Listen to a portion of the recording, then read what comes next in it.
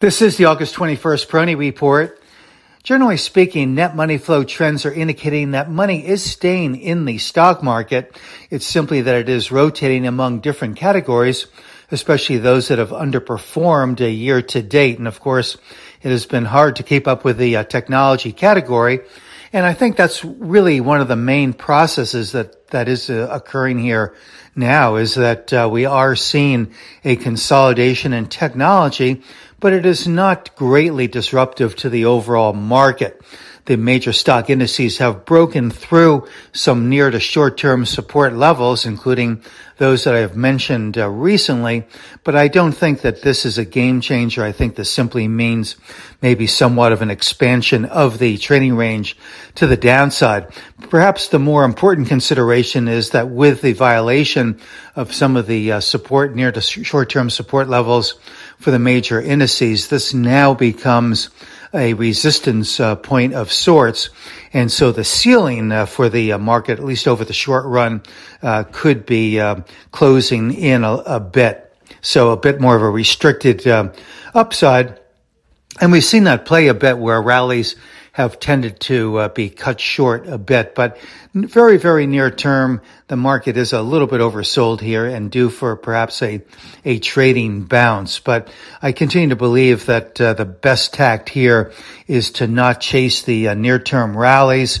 Again, mostly because I see resistance moving a little bit lower short term. And also, we're still in this seasonal and cyclical time when there are technical headwinds. And so you really are fighting against them, kind of fighting the tape a little bit in that regard. So I think that the prudent thing here is to not chase strength, but to take advantage of declining days for those that are dollar cost averaging. We continue to see a good relative strength playing out in some of the other categories other than technology. They're not a replacement for technology, and I think that technology's leadership will continue longer term.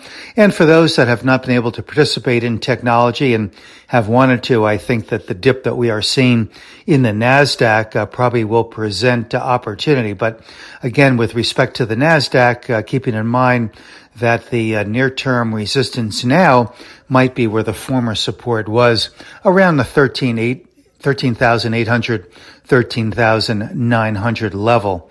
This is Gene Peroni at Peroni Portfolio Advisors.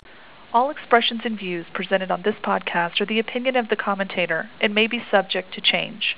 AAM makes no recommendation as to the suitability of any investment and may make a market or have financial interest in any security or sector discussed. Past performance is no guarantee of future results. Investors should consult a financial professional before making any investment decision.